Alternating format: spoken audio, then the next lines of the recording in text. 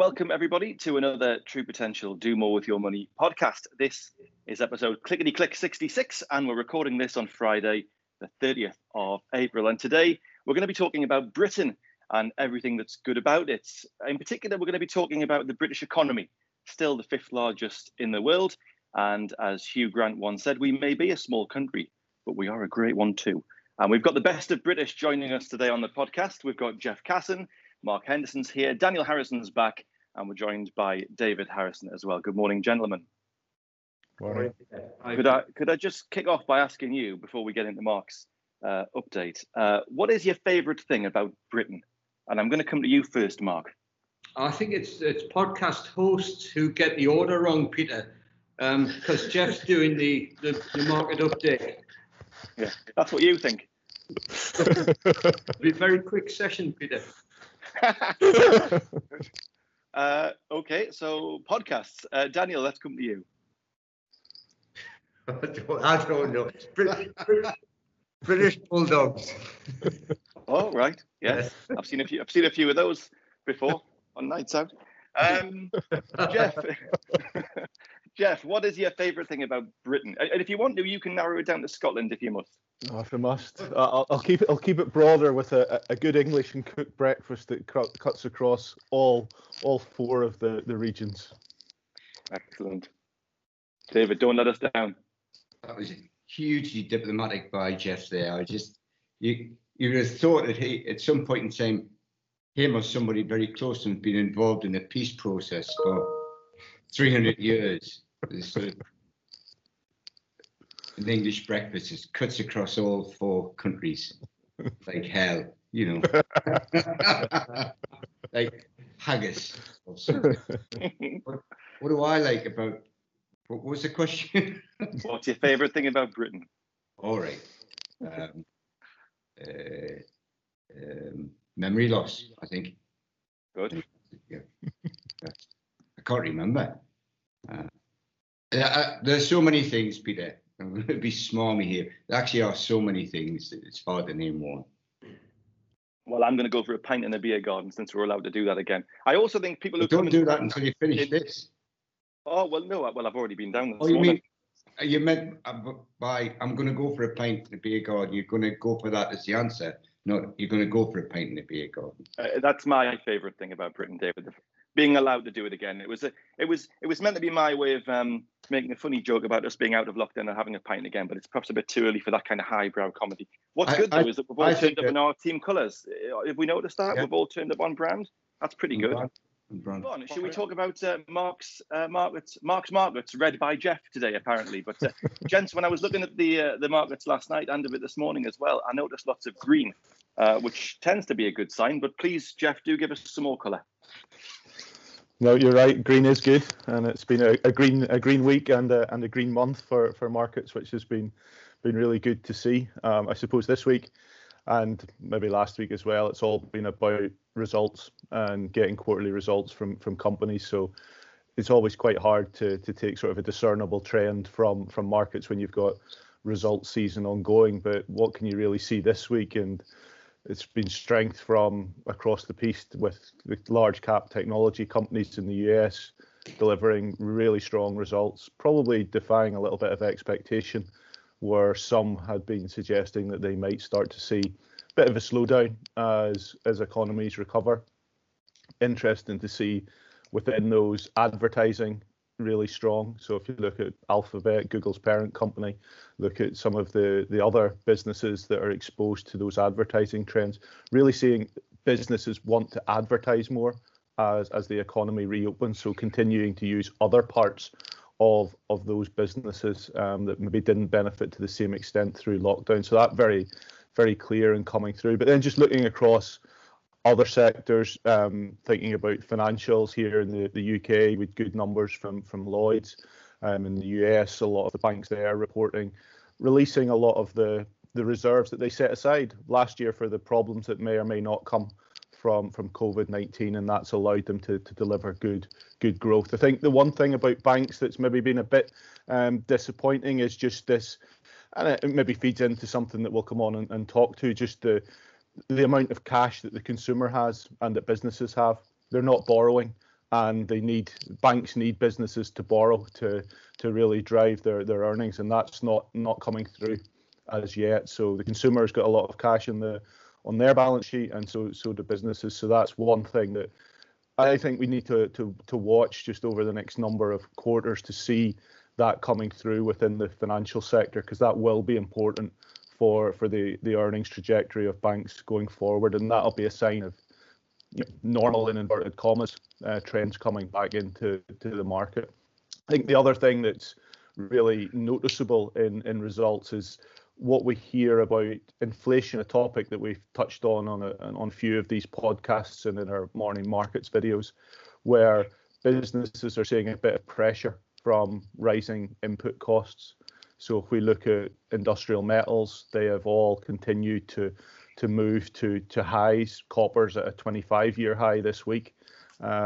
Combination of demand, but also some of the challenges of production last year because of COVID. So that inflation impulse is there, and one of the areas that I'm sure everybody has probably read about is just the real challenge with chips, and maybe fish and chips is something that we'd all associate with being sort of more of a British thing. But anyway, it's the chips that go in the computers and cars and washing machines. Everything is having a challenge at this point in time. So there is one area that is common to many different sectors that there is a bit of pressure coming through. So auto companies this week in particular really highlighting some of the challenges they're having there.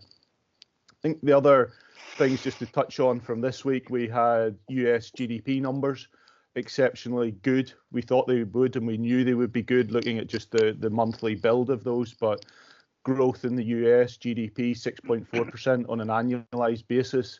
We've also seen very strong retail activity in the US as people have spent a large proportion of the $1,400 stimulus check. So that has been a strong contributor to US GDP. If we think about the components of GDP, consumption itself was up some 10%. So that was a real driver of that coming through. So as the economy has reopened in the US, consumption has started to rebound.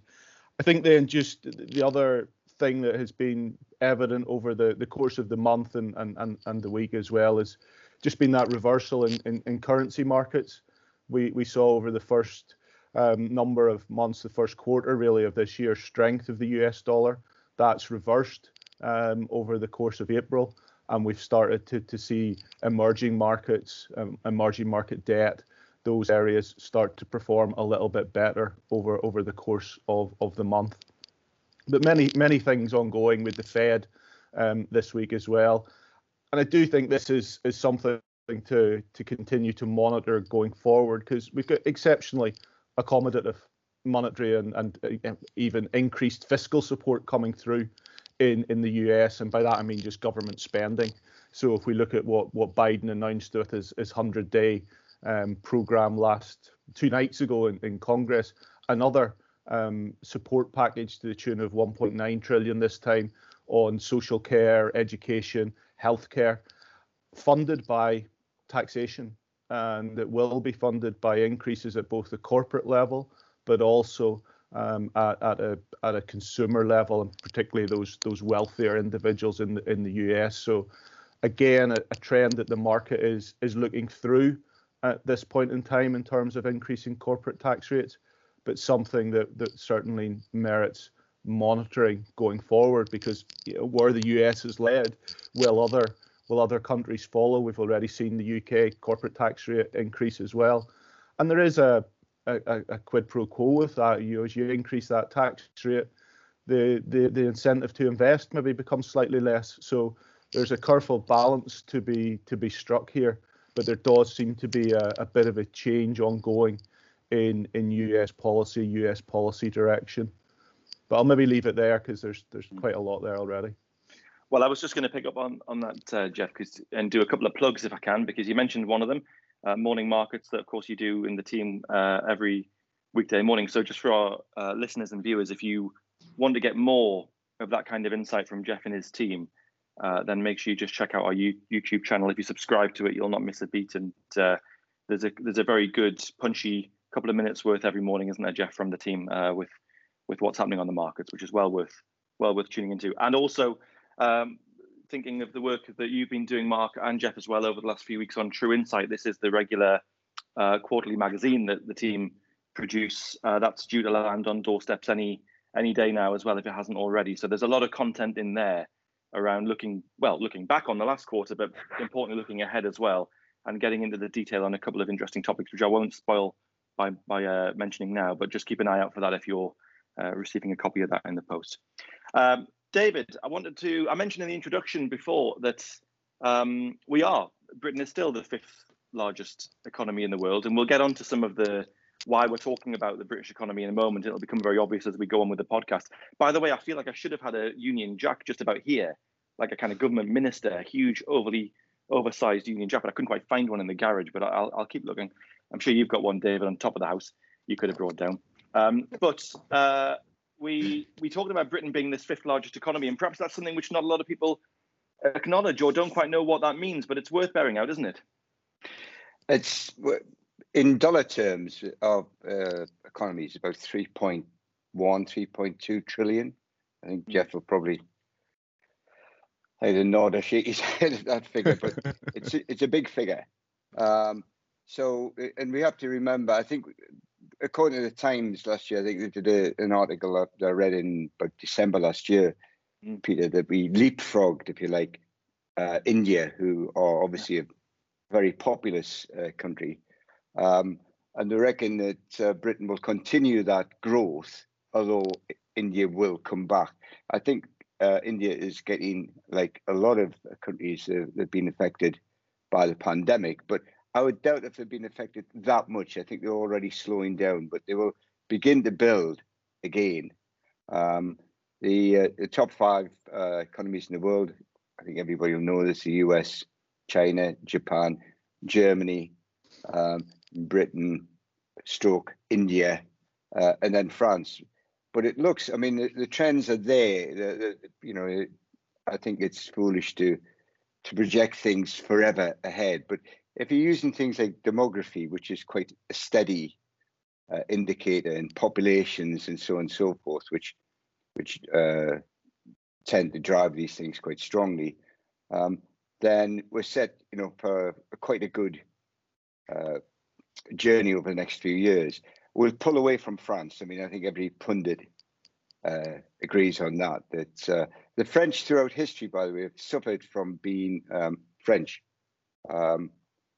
which means that nobody likes them apart from French people. Nobody understands them apart from French people.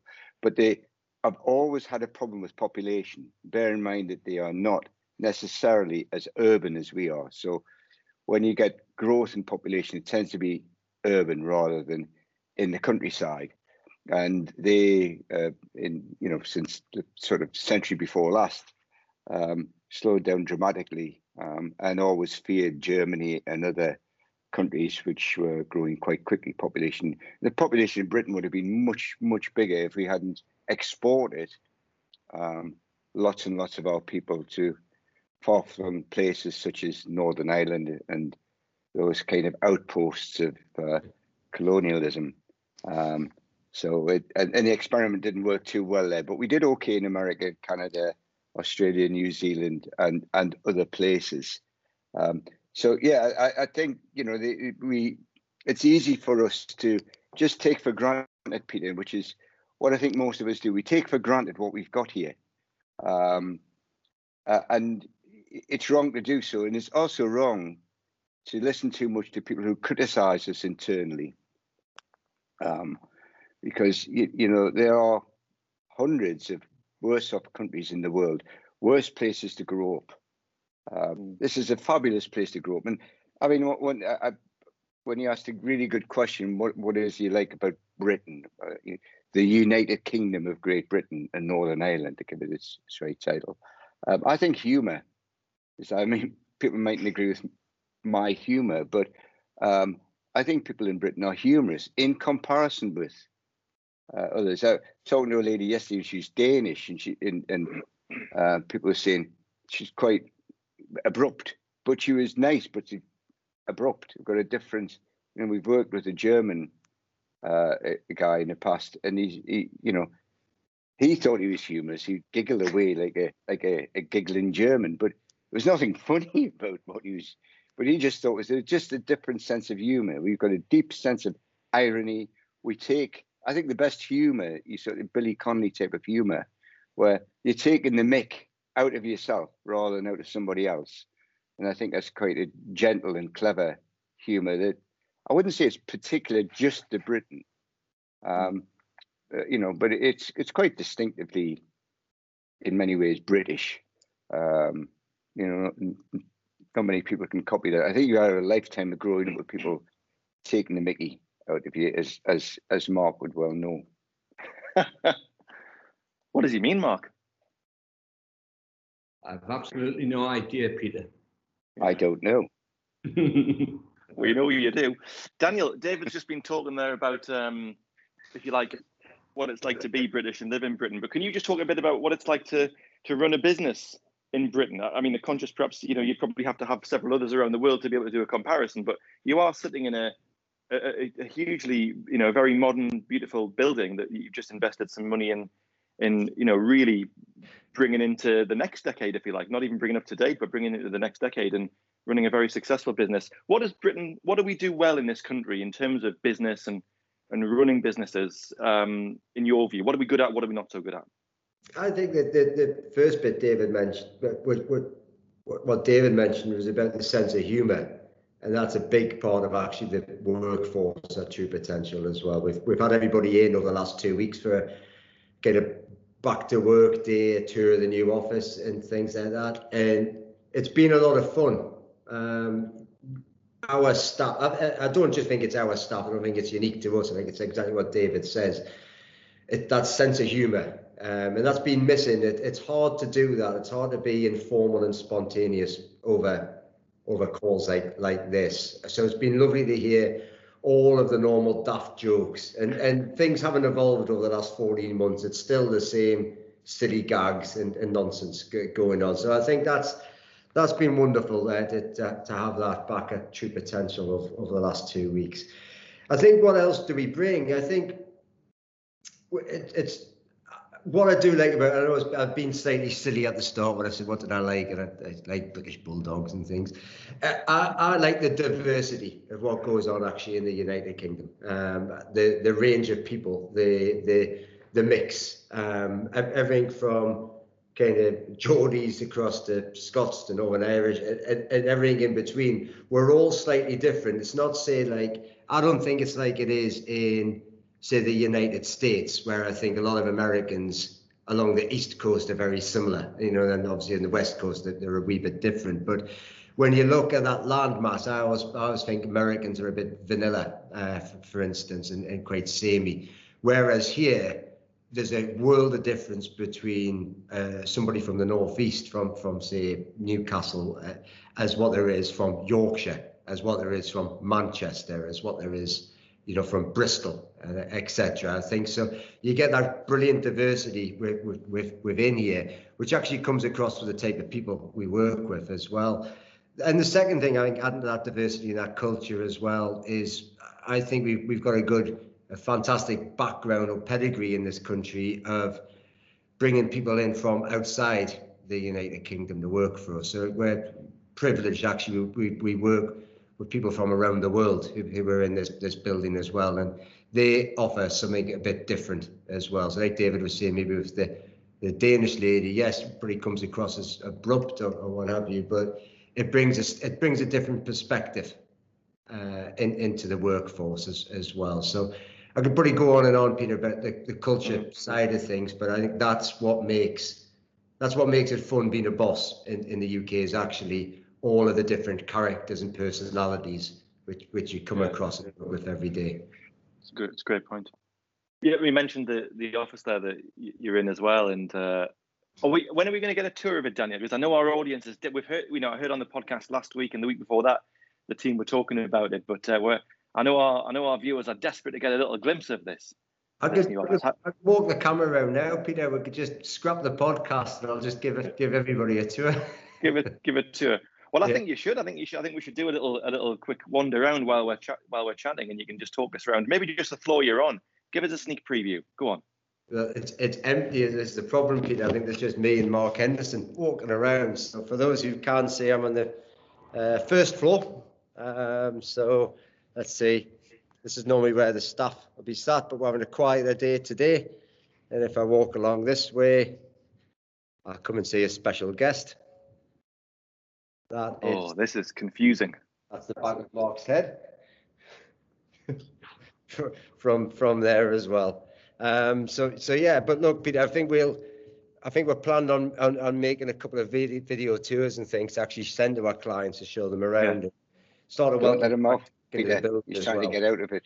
Yeah, well, it's a good sneak preview. That was all we needed. It was a little bit of a sight of the back of Mark's head. That was good enough for me. So thank you for that. But yeah, as you say, see, if I was a client, Peter, and I saw that, I'd be really worried because I'd be thinking, "Where's my money? There's just two blokes in an empty building." Right? Well, we don't spend fortunes on staff, Lewis. David. Right? It looks like John Lewis.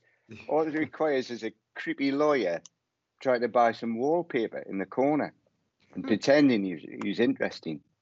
No, you always, David. You always sell the sizzle, not the sausage. So I'm just gonna. There's another British thing, a British banger, Peter. Oh, yeah, me. Like a Robin Reliant, that kind of British banger.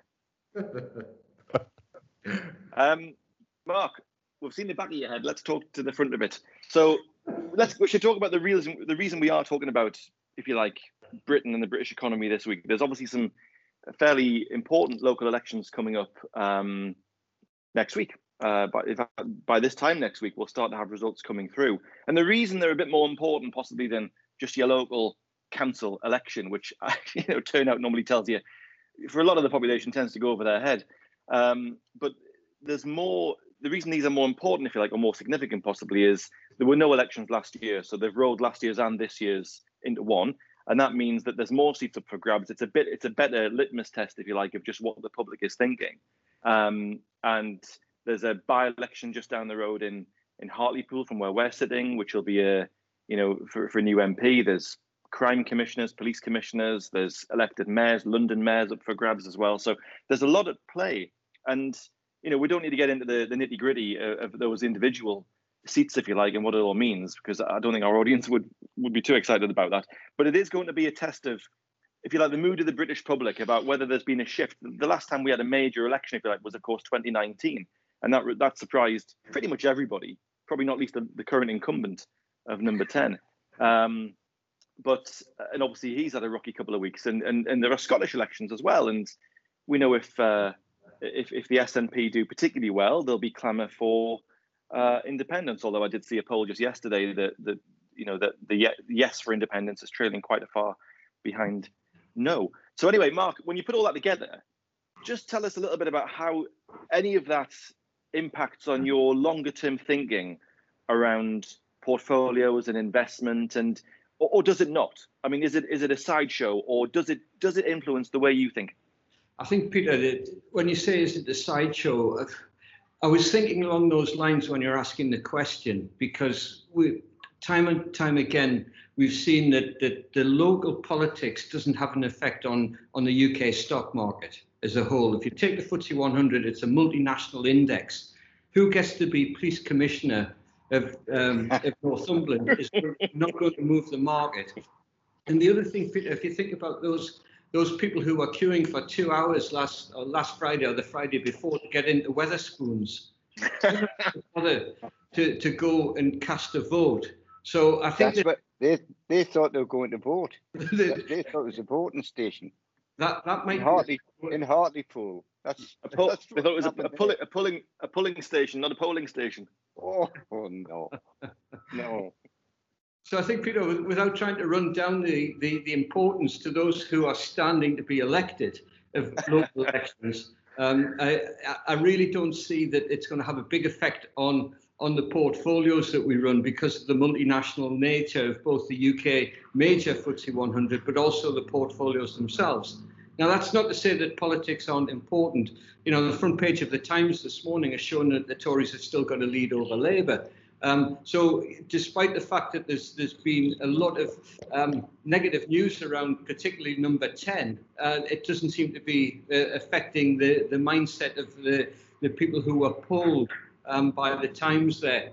So, well, will we see a big turnout? Probably not, Peter.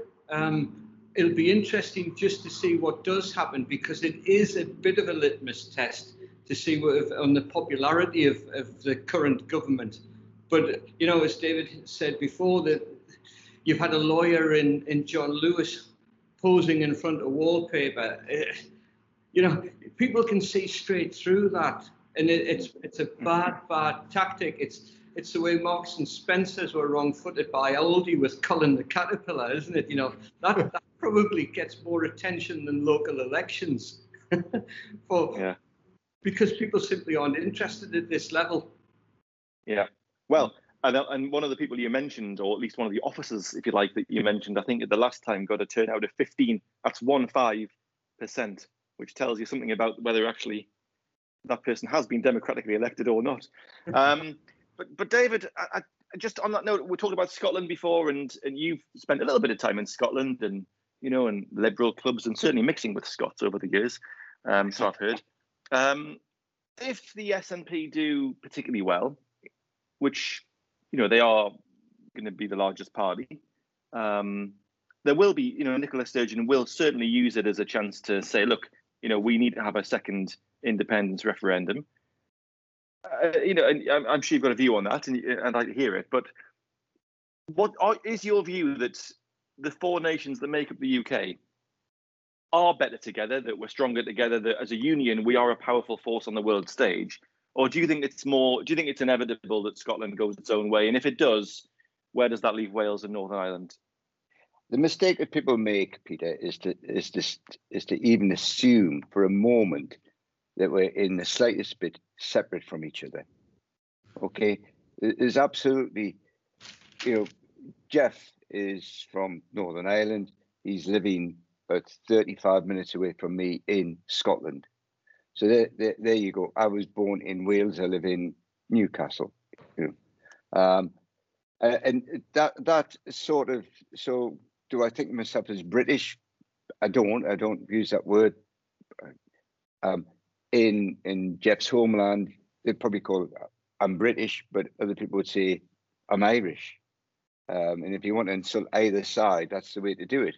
But in the main, certainly over the last few years, it's been a bit of a joke. And I think that, once again, this is Nicola can tap into, because she's, don't get me wrong, and don't be misled, she's immensely popular with the people who vote for her.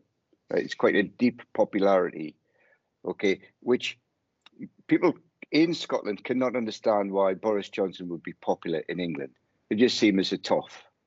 And unfortunately, the more that gets repeated, the more they'll believe, some people will believe that. Certainly some of my pals would just say that. But those same pals would not vote for Nicola Sturgeon and independence.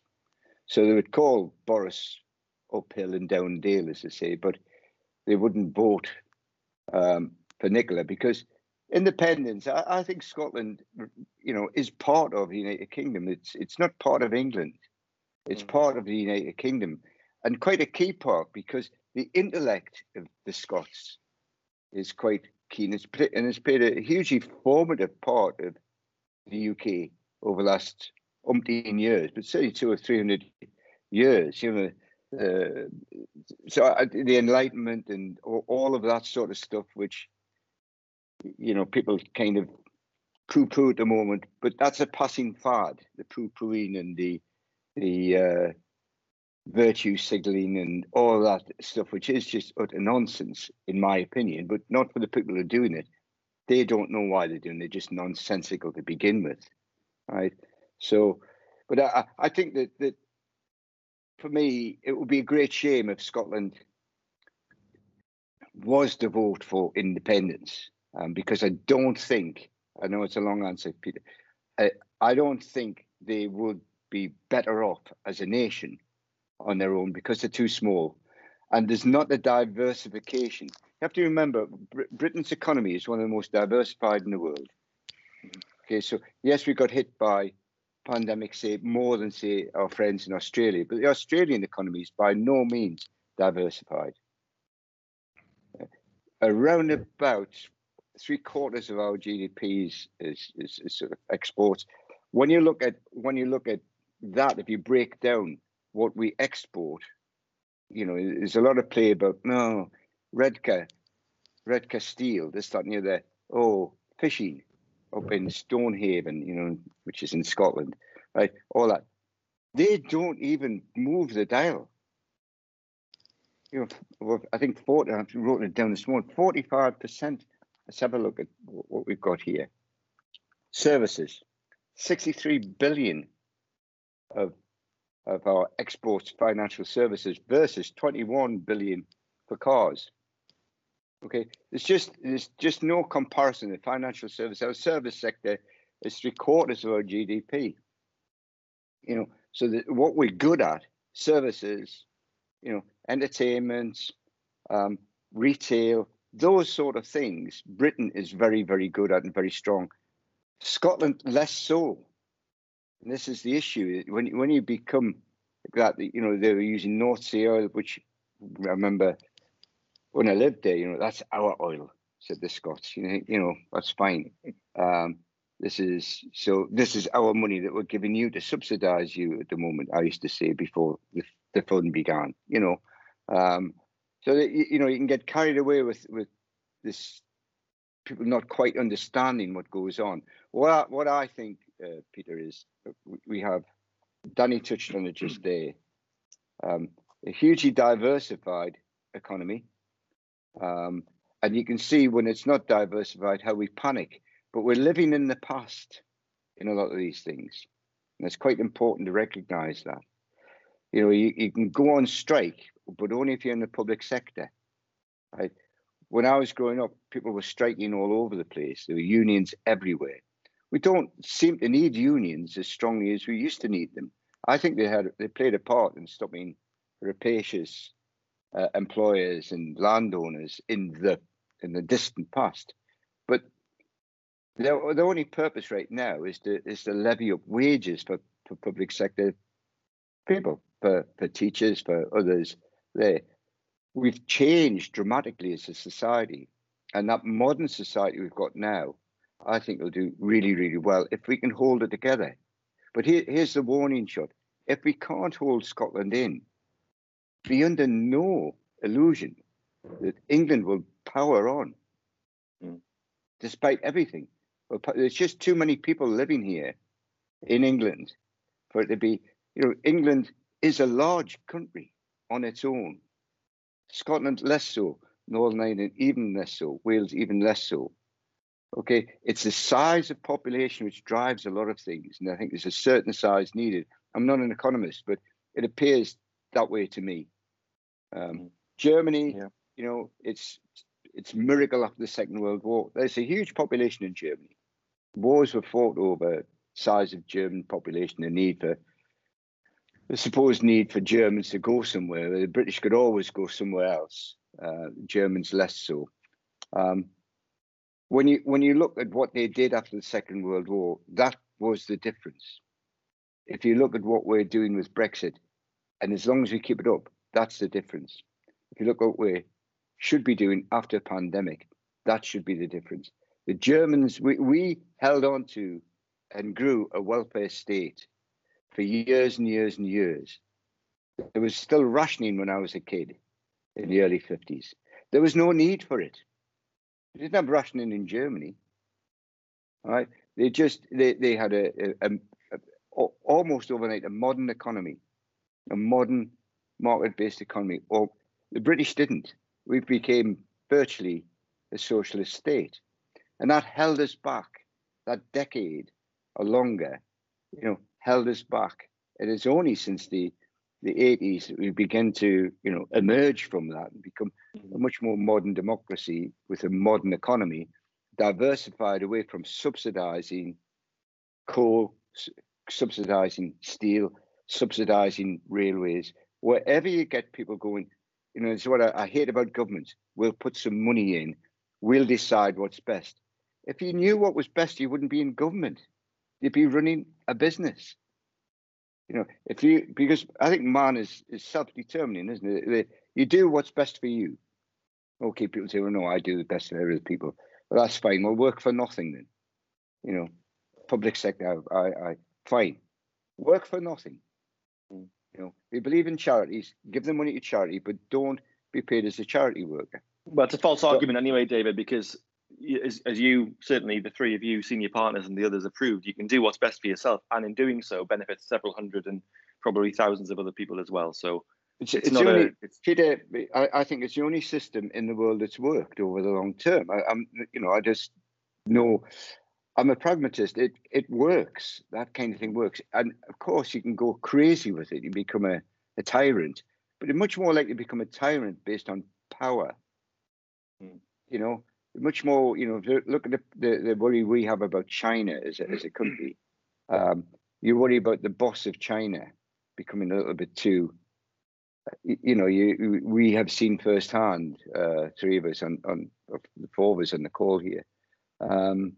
When you get somebody from the Chinese Communist Party coming into it was quite strange. I mean, I know my colleagues were there, but it was quite strange the way the dynamics of that conference that we were in changed, and how deferential they were to somebody who was, the local party chief, and then somebody who's like a big party chief, versus the people who were really bright, really clever, and giving us insight into the world.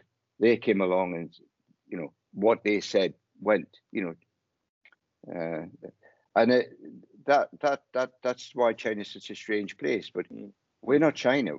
We are a modern country. And Brexit, final bit, right? Can you remember when by now, okay, we would have all been standing queuing for food and for money and all sorts because of Brexit? What a load of garbage. Right, that sort of Brexit effect just never happened. We're way past it. We're growing faster than any European countries by a long way, and there's good reasons why. And we've only just begun to get the hang of this. I think the UK economy will steam ahead. I know from what you can see. We can go into the detail if you want to bore our viewers even more, but. No, I think. Well, it's also, David, we probably on the vaccine side of things as well. If we'd been still fully wedded to the EU, we'd have been in the European Medicals Agency, and you can see where you've only got to look over the channel to see where we'd probably be in terms of vaccine rollout. So, yes, you can't separate that from Brexit. Bureaucracy again, Peter. It's sort of this whole thing, isn't it? That it's not first to the front at all. I think, but we don't require somebody to test something that's been tested again and again and again, and then get every country, exactly the same. There's nothing more unfair than the equal treatment of unequals, and that's what goes on there. That everybody, you can't live life like that. You've got to do what's in front of you straight away and get it done. This has been this frustration with this government I've had. I think they've done all right. I don't think it's funny what's going on at the moment. I think it's a waste of time. And no matter what happens, the present Prime Minister, because you've got to remember that a Prime Minister is very different from, well, once again, there's a British thing, isn't it? A Prime Minister, a British thing, a Queen, versus a President, that kind of stuff. British, I don't think would put up with that. I don't think they would put up with either Biden or with certainly not Trump. We prefer somebody in a little terraced house with some quite expensive wallpaper, but we'll talk about that in a moment. Jeff, just wanted to touch on the point that David and Mark were making before. And I think Mark's exactly right. There's no one's probably that interested in some of these local elections, or certainly the effect of it. You probably won't see, but on a bigger scale, Jeff, and you've lived, obviously, you know Scotland very, very well, far better than probably we do. if the SNP do very well and there is more clamour for an independent Scotland, that must be the kind of thing that would prey on your mind a bit in terms of where markets and your strategy around the portfolios. Is that right? Well, it plays into thinking around what it may or may not mean. So I think if we take a step back, and you're right, the most recent poll does suggest that actually support has swung the other way, although it's marginally, it's back below 50% for independence. But I think, as we see, and the most likely projections suggest, a large majority for the SNP, that will certainly increase the clamour for a referendum. But that referendum has to be granted by Parliament. So that in itself will cause some, I suppose, debate as to whether that is going to be granted. What it does then is make people think about, well, there's a degree of uncertainty. What might that mean? Where do you see that impact the most? You probably see it a little bit in currency markets, and that's kind of what's viewed as the outside risk for sterling. So we've seen sterling strengthen quite materially over the past number of months from the Brexit sort of lows. It's got back to close to that 140 level against the dollar, strengthened against the euro as well. So that it's seen as a risk factor. Why is it seen as a risk factor? Because of how it would have to be funded. So if we think about what it would mean for the Scottish economy, and this speaks to one of David's points there about this sort of looking back in history and thinking about the importance of oil and gas. Well, yes, 1980s, early 1990s, oil and gas was important. But actually, if we take a look at the breakdown of GDP and the contribution of it today, it's actually quite a de minimis amount. So if we look at Scottish GDP, say about 7.5%, 8% of the UK's overall GDP, about 0.5% of that is oil. So really, it's the wrong argument to be making from that the economy will benefit from that. It won't. And the other side of that is if we're looking forward and we're thinking about how climate change, those things are out there. We know that the intensity of oil use will decline. There will be then who's going to pay the costs of decommissioning all these facilities, etc. How's that going to be worked out?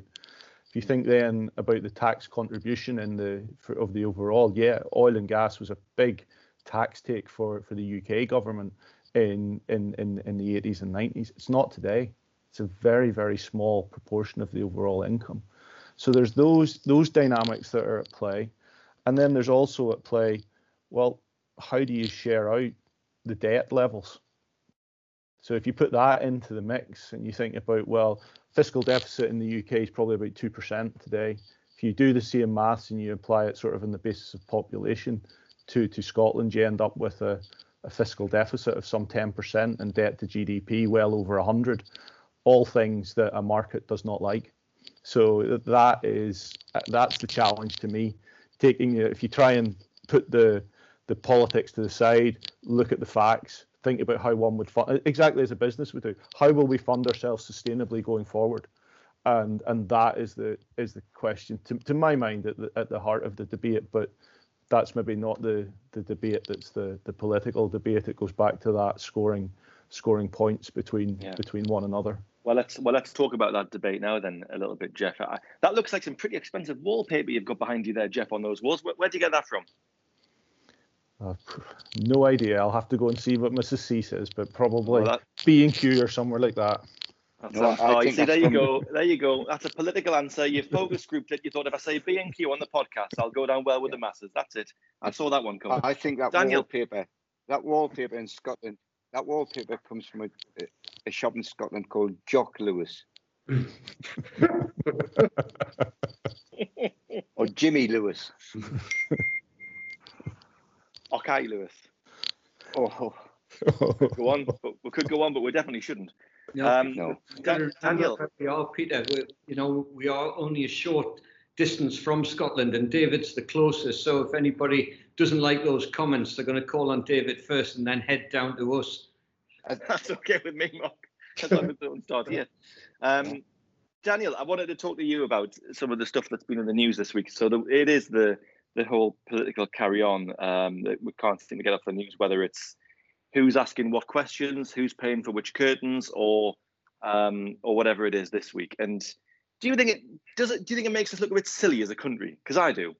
Yeah, 100%, Peter. I think it makes us look silly as a country. I think it makes the Prime Minister look silly as well. I think it just falls right into the hands of people who call politicians that they're in it for themselves, that they've got their hand in the till. But whatever has gone on, and it seems like he has had his hand in the till, what a stupid thing to do, frankly. And also, when you look at some of the pictures of the flat, what a stupid thing to allow to happen. It looks awful. You know, I don't even know what you call that guy, that Lawrence Llewellyn-Boland, that interior design chap. I'm no Lawrence Llewellyn-Boland, but I know what looks okay and I know what looks bad. And that looks like someone's gone to Sloane Square and been sick all over Downing Street. So it does make us look silly, Peter. I think it just plays in the hands. And then you've got Keir Starmer wandering around John Lewis, pretending to be like a normal man. You're like, there's nothing normal about you either, mate. So don't pretend to be a man of the people either. You know, it's just, get on with proper things. Let's be serious for one's country. You know, there's a lot to be happy about right now. There's a lot of good things going on, and this just detracts from it. Yeah, no, I agree. No wonder people have got so little time for politicians. And then the other one, of course, was Dominic Cummings decided to use time his little re-emergence onto the scene this last week. No doubt in the run-up to some elections. To fill a few things. Dominic's NDA's probably run out as well. He probably got a 4-month payout. So he's sat on that, got it, and now it's time to unlock the locker of secrets as well. Yeah. So yeah. Well, the next one to watch out for there is he's in front of a committee in Parliament next month. So I suspect he's either going to drop a few. I mean, it's awful, but he's either going to drop a few more in next week, or he'll save it up for a proper go when he's in front of the MPs. But it is just, I just think I think somebody, I don't know if it was you or David or Mark mentioned it, but it isn't something which appears to be, if you like, cutting through on the doorstep, to use another horrible phrase on the news. But people just seem to be thinking, well, look, I don't really understand it. It's all a load of carry on. It's just usual silly Westminster bubble mess. I think it makes the country look stupid. I think it makes politicians look stupid. But for the majority of the public, I think they think it's silly versus anything else. Why are we even bothering talking about it? It's draining as well, though. It's distracting from actually what's important. And with Cummings, nobody should be surprised. This was a man who you brought in. You love him or hate him, but you brought a man in who was different, who had an opinion, who wanted to cut through a lot of that. And he was fine until Boris's missus didn't like him and got him kicked out, if you believe some of the rumours. So, of course that man is going to come back and get his revenge. And this was a bloke who was incredibly close to the Prime Minister in the inner circle. So, and he has all of those, has it all there, and he's been publicly embarrassed with the way he got sacked and thrown out.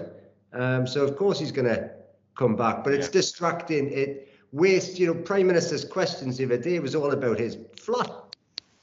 That's not the purpose of Prime Minister's questions. It's to call the Prime Minister into account about the way he's governing the country and what's coming next with your strategy.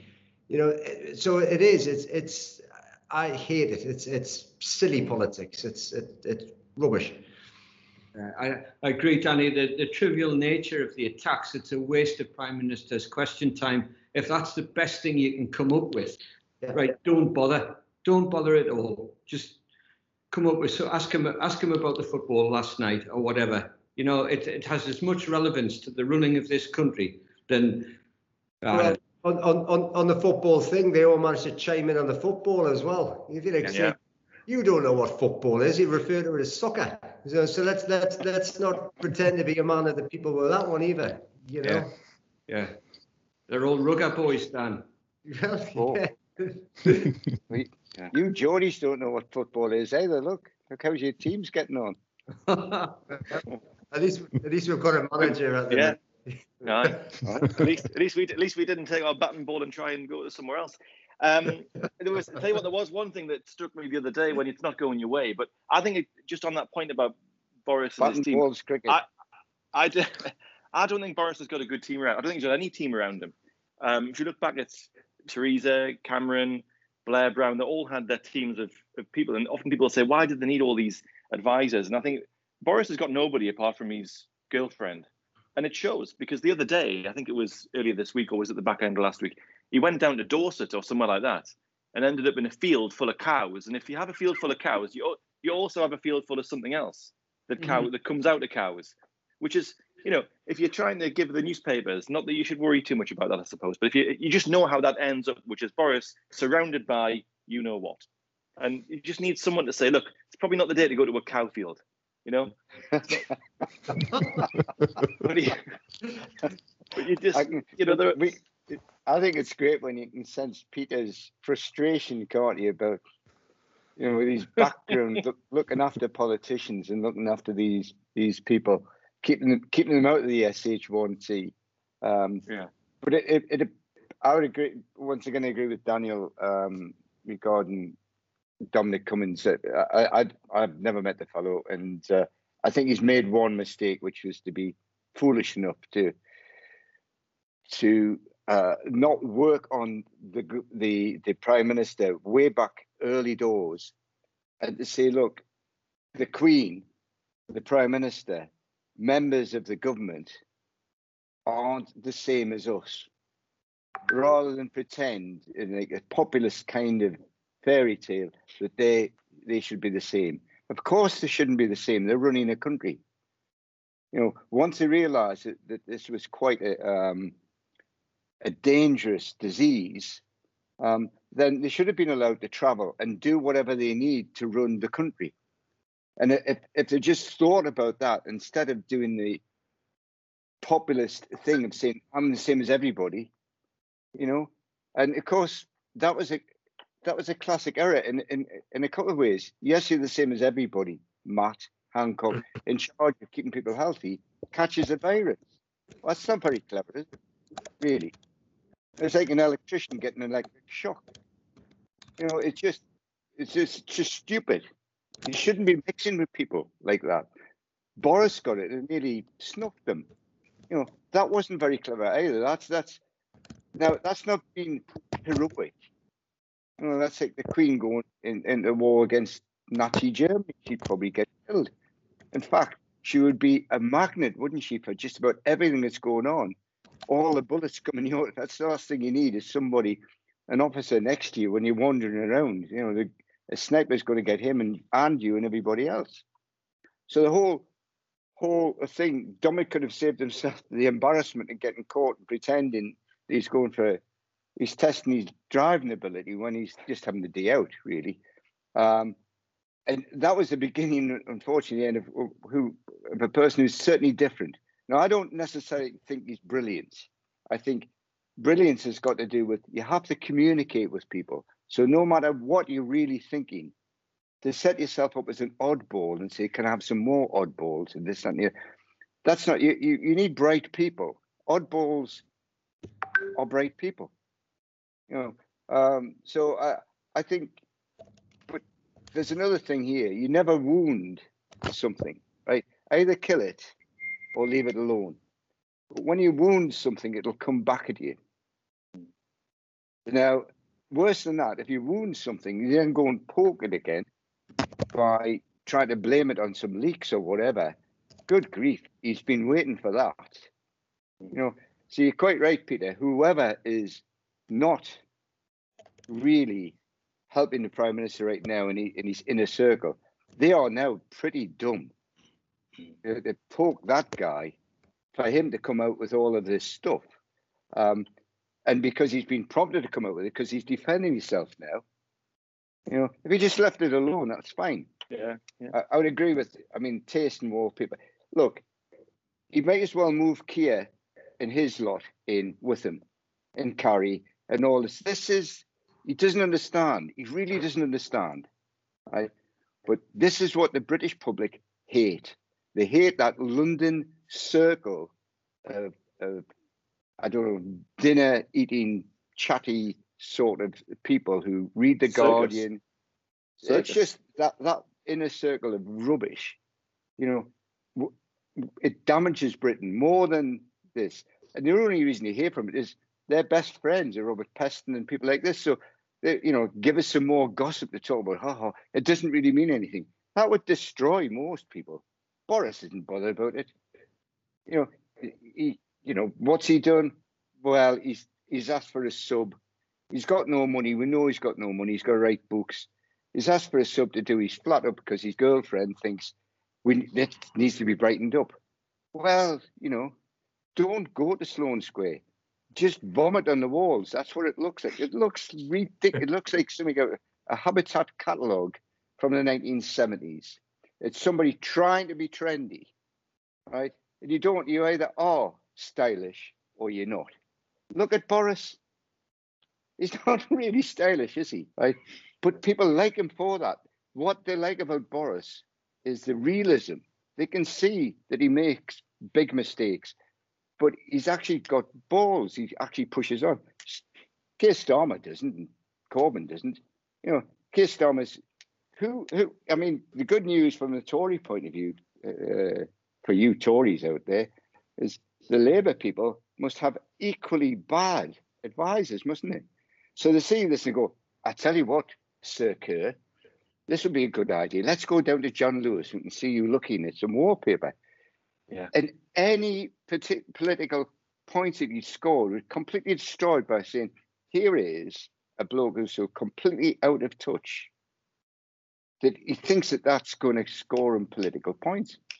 Do you think do you think Keir Starmer will be going back to a pub this weekend, David, or a beer garden or something? I mean, he didn't have a great experience last time he popped into a pub in Bath, did he? That's right. I don't know what you thought was going to happen there. But you know, he should. I don't know where they can go. Maybe Hartlepool might be okay for them, or might not. I don't know where. He doesn't look like. He looks like the kind of guy that might go to the pub, but he'll tell people I've been to the pub. You know, like somebody drinks on Gosford High Street or somewhere like that. You know, no, Jesmond High Street. Let's go down to the pub. Daniel will know, in Ponteland, some of the pubs in Ponteland where you got that. But you're rubbing shoulders with some... Before you put me in the crossfire, Peter's staying quiet there. Peter's been known to drink on Gosford High Street as well. Yes. Well, right. Well, if we're on about pubs, I've not been known to own a pub, but somebody around here has been. So if you really want to go down if you really want to go down that road, let's just crack on. I used to have bouncers in my pub. You had to pay to get out of the pub. That was the thing. After you had it was such good fun. You had to pay to get out. Yeah. Well, look, I think we've talked about the British economy. We've talked about what's great about Britain and what's less great about Britain and what frankly embarrasses Britain. So that's a good, I think we've covered all bases today. But we're heading into something else which is British, which is a bank holiday weekend. So I'm going to begin to wrap this up by asking you, Mark, what you're doing this bank holiday weekend. And don't lie. Tell me if you're going to be having a Domino's in a beer garden. I think that's what David meant. A Domino's, or did you mean playing Domino's? I don't know what you meant earlier. But what are you doing, Mark, this weekend? Peter, I think it's going to be typical bank holiday weather. You know, so in the northeast it'll be t-shirts in the rain and the cold, drinking as much as you possibly can. But I think there's a lot to be done this weekend, Peter. And one thing we missed to say today is that the article that we're sending out from the investment management firm is all about the UK, and it's exactly the opposite of what's been said in the press. We talk about optimism, opening up, stronger growth, lower unemployment, and vaccine levels within the UK compared to the rest of the world. So that's a good read for everybody who might be a little bit unhappy with what they're picking up from the mainstream press. So have a look at that. Other than that, we've got football this weekend, Peter. You know, Steve Bruce will lead his merry band against Arsenal, against North London's Arsenal. So hopefully we will pick up 3 points, which will see Premiership safety for them. Another thing we'll do, Peter, on the car on the way in, we were listening to the first or the latest episode of Bob Mortimer and Andy Dawson's Athletical Mince, and it's got a feature on there called Geordie Heat, where Steve Bruce is leading the local constabulary against arch criminals. So that's for those who don't know, and we were talking earlier about what makes Britain great. You've got two northeast comedians there. One of them's a smoggy from Middlesbrough, as in Mr. Mortimer. The other one's a Mackham, and they're having a go at people on Tyneside, which is a bit rich. But never mind. I'm trying to listen to the second half of that over the weekend. Mark, Steve Bruce could have put his notice in at Newcastle and stood in the crime commissioner election. Then he could have brought that to reality, couldn't he? You might do a more relevant job, Peter. Jeff, tell us about your weekend. What have you got? What have we got planned? Well, we're slightly behind in the reopening here, so we only reopened with outdoor pubs and restaurants and stuff like that at the beginning of this week. So we're going to head out for some food and a couple of beers, which will be a nice change after having been locked up for so long. So looking forward to that over the weekend. Good. Daniel, don't pretend you're not going to be out in Pontyland this weekend, because I know you are. You can't get a table, Peter. Every table is booked solid. What do you want a table for? You want a pint, man? What's the point of a table? It's a pint you want. Today, talking about silly humour, like Mark was saying, the new series of Alan Partridge is on tonight at 9:30 at this time, so I'll be watching that. That's always good for work, because there's so many silly things he says. It transcends quite nicely into the workplace. So we can pick up some new Alan Partridgeisms, and then after that, Peter, I don't know. I think, as Mark said as well, the other great British thing is you can always rely on a bank holiday to bring across stinking weather, and it's going to be cold, wet, and grey here. So I'll probably sit in the house. Oh well. Well, have a great weekend anyway. Enjoy that. You know, it just shows how daft people are these days, or maybe it's just me. But you're right, Daniel. I did go for a pint outside last weekend, and I was meeting a few friends there. I got there first, and you think, well, I'm now sat on an outdoors table, and actually it was lovely weather last Sunday. Got a bit sunburned, and I was about 10 minutes early. So what do? You know, what are you going to do? Everyone else is on groups of 4 or 5 or whatever and having a great time. And I did that thing that only somebody who nowadays would do, is you get your phone out and you take a photo of your pint. Because what else are you going to do with it? But I think that looks quite nice, actually. It's making me quite thirsty. But anyway. I like the way, Peter, you said you were a little bit sunburned. I saw you on Monday morning. A little bit is an understatement. I think the other thing, Dan, is that some people have pictures of their family on the screensaver on their phones. Peter's got his pint. That's it. That's a picture. That's a picture of Peter's best friend. Yes. the only friend you need. I'm getting my second jab, or jag, as they would call it in. They call it getting a jag in Scotland, Jeff. You mightn't be up on that. You might think you're going to buy a car and then somebody sticks a needle in your arm. But so I'm getting my second jab tomorrow. So hopefully, jabs for the boys. I didn't. Yeah. I'm not doing it for me. I'm doing it for Britain, and I'm actually doing it to help the heroes. I just hope that hero puts it in my arm, not in my eye, or something like this. It was a nice process yesterday. But what makes Britain great? Right, we mentioned that before, and I mean the vaccine program is the thing of getting on with things, using a bit of nous and using a bit of inventiveness to get enough of the vaccines to service the population, and not the fanny on and clot about with it, but get it into people's arms as quickly as possible. And we've done that really, really well. You know, we should learn from that. I mean, this is the thing as a business. I know Daniel and Jeff and Mark would do this. When something goes well, they really work out what the hell they've done, because it might be accidental, but you work and you build on that. We don't just focus on constantly, which is what the press do, the negative. The positive there's some lessons to be learned from the way that we adopted vaccines and got them out there and learn from. And we should, the reason I mentioned rules, we need to get rid of these rules, regulators and lawyers and others who, in the main, people politics and have a big impact on the way the media act as well, would have us living with these kind of rules and passports and other things forever. It's not, this is, a minor thing. It's not minor if you got killed, but it's minor in terms of the effect it's had on the population, the amount of deaths, very, very small in comparison to, say, Spanish flu or whatever. So, we do need to get on and learn from what we've done well here, which is anybody can give you an injection. It's just get in, get it done. That's it. And you feel, and this was a discovery now, of course, it has a dramatic effect on you maybe passing it on. There's less chance of you passing it on, never mind you not getting it, which has always been the key, isn't it? This is the point with it. So yeah.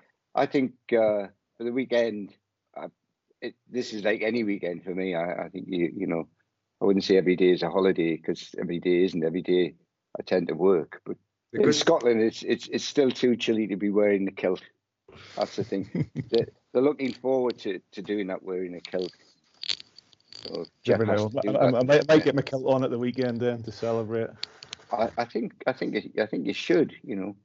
Nicholas let you out. He's been a good boy. Well, Jeff, that sounded like an invitation. You could put it on. You could get it on right now if you want, but please don't. On that note, I think we'll begin to wrap this up then. So, thank you, everyone. That was an interesting discussion about the best of British. So, and we had the best of British on the podcast as well. So, thanks very much to Jeff, Mark, David, and Daniel. Thanks to you as well for tuning in to this week's True Potential Do More With Your Money podcast. As I said earlier, just do subscribe to our YouTube channel and you'll catch the next one and the one after that and all that have gone before as well. So thanks for watching, and until the next time, it's bye for now. Bye. Cheers. Bye. Bye. Subscribing to the True Potential YouTube channel is quick and easy. Simply go to your YouTube app on your phone, type in True Potential and press the red subscribe option. You'll then be notified as and when new videos are released.